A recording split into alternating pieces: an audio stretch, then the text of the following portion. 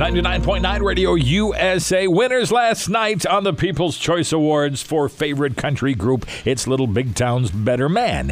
It's 6:51 and 29 degrees with fog. We have weird news for you right now, brought to you by American Family Insurance, Kristen Pasenda Agency of Eveleth. A Pennsylvania couple is under arrest after a cop caught them having sex in the front seat of a car while two kids were sitting in the back seat. The car was parked in the parking lot of an outlet mall in Gettysburg, Pennsylvania. A passerby saw what was going on in the car and called 911 to report it. Well, a state trooper responded and, yes, caught them having sex in the front seat of a Honda Accord. He then noticed two young children in the back seat.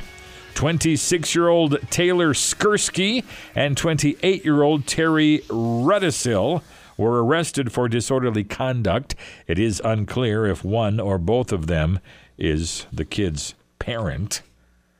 Outlet mall? I'd call it a strip mall.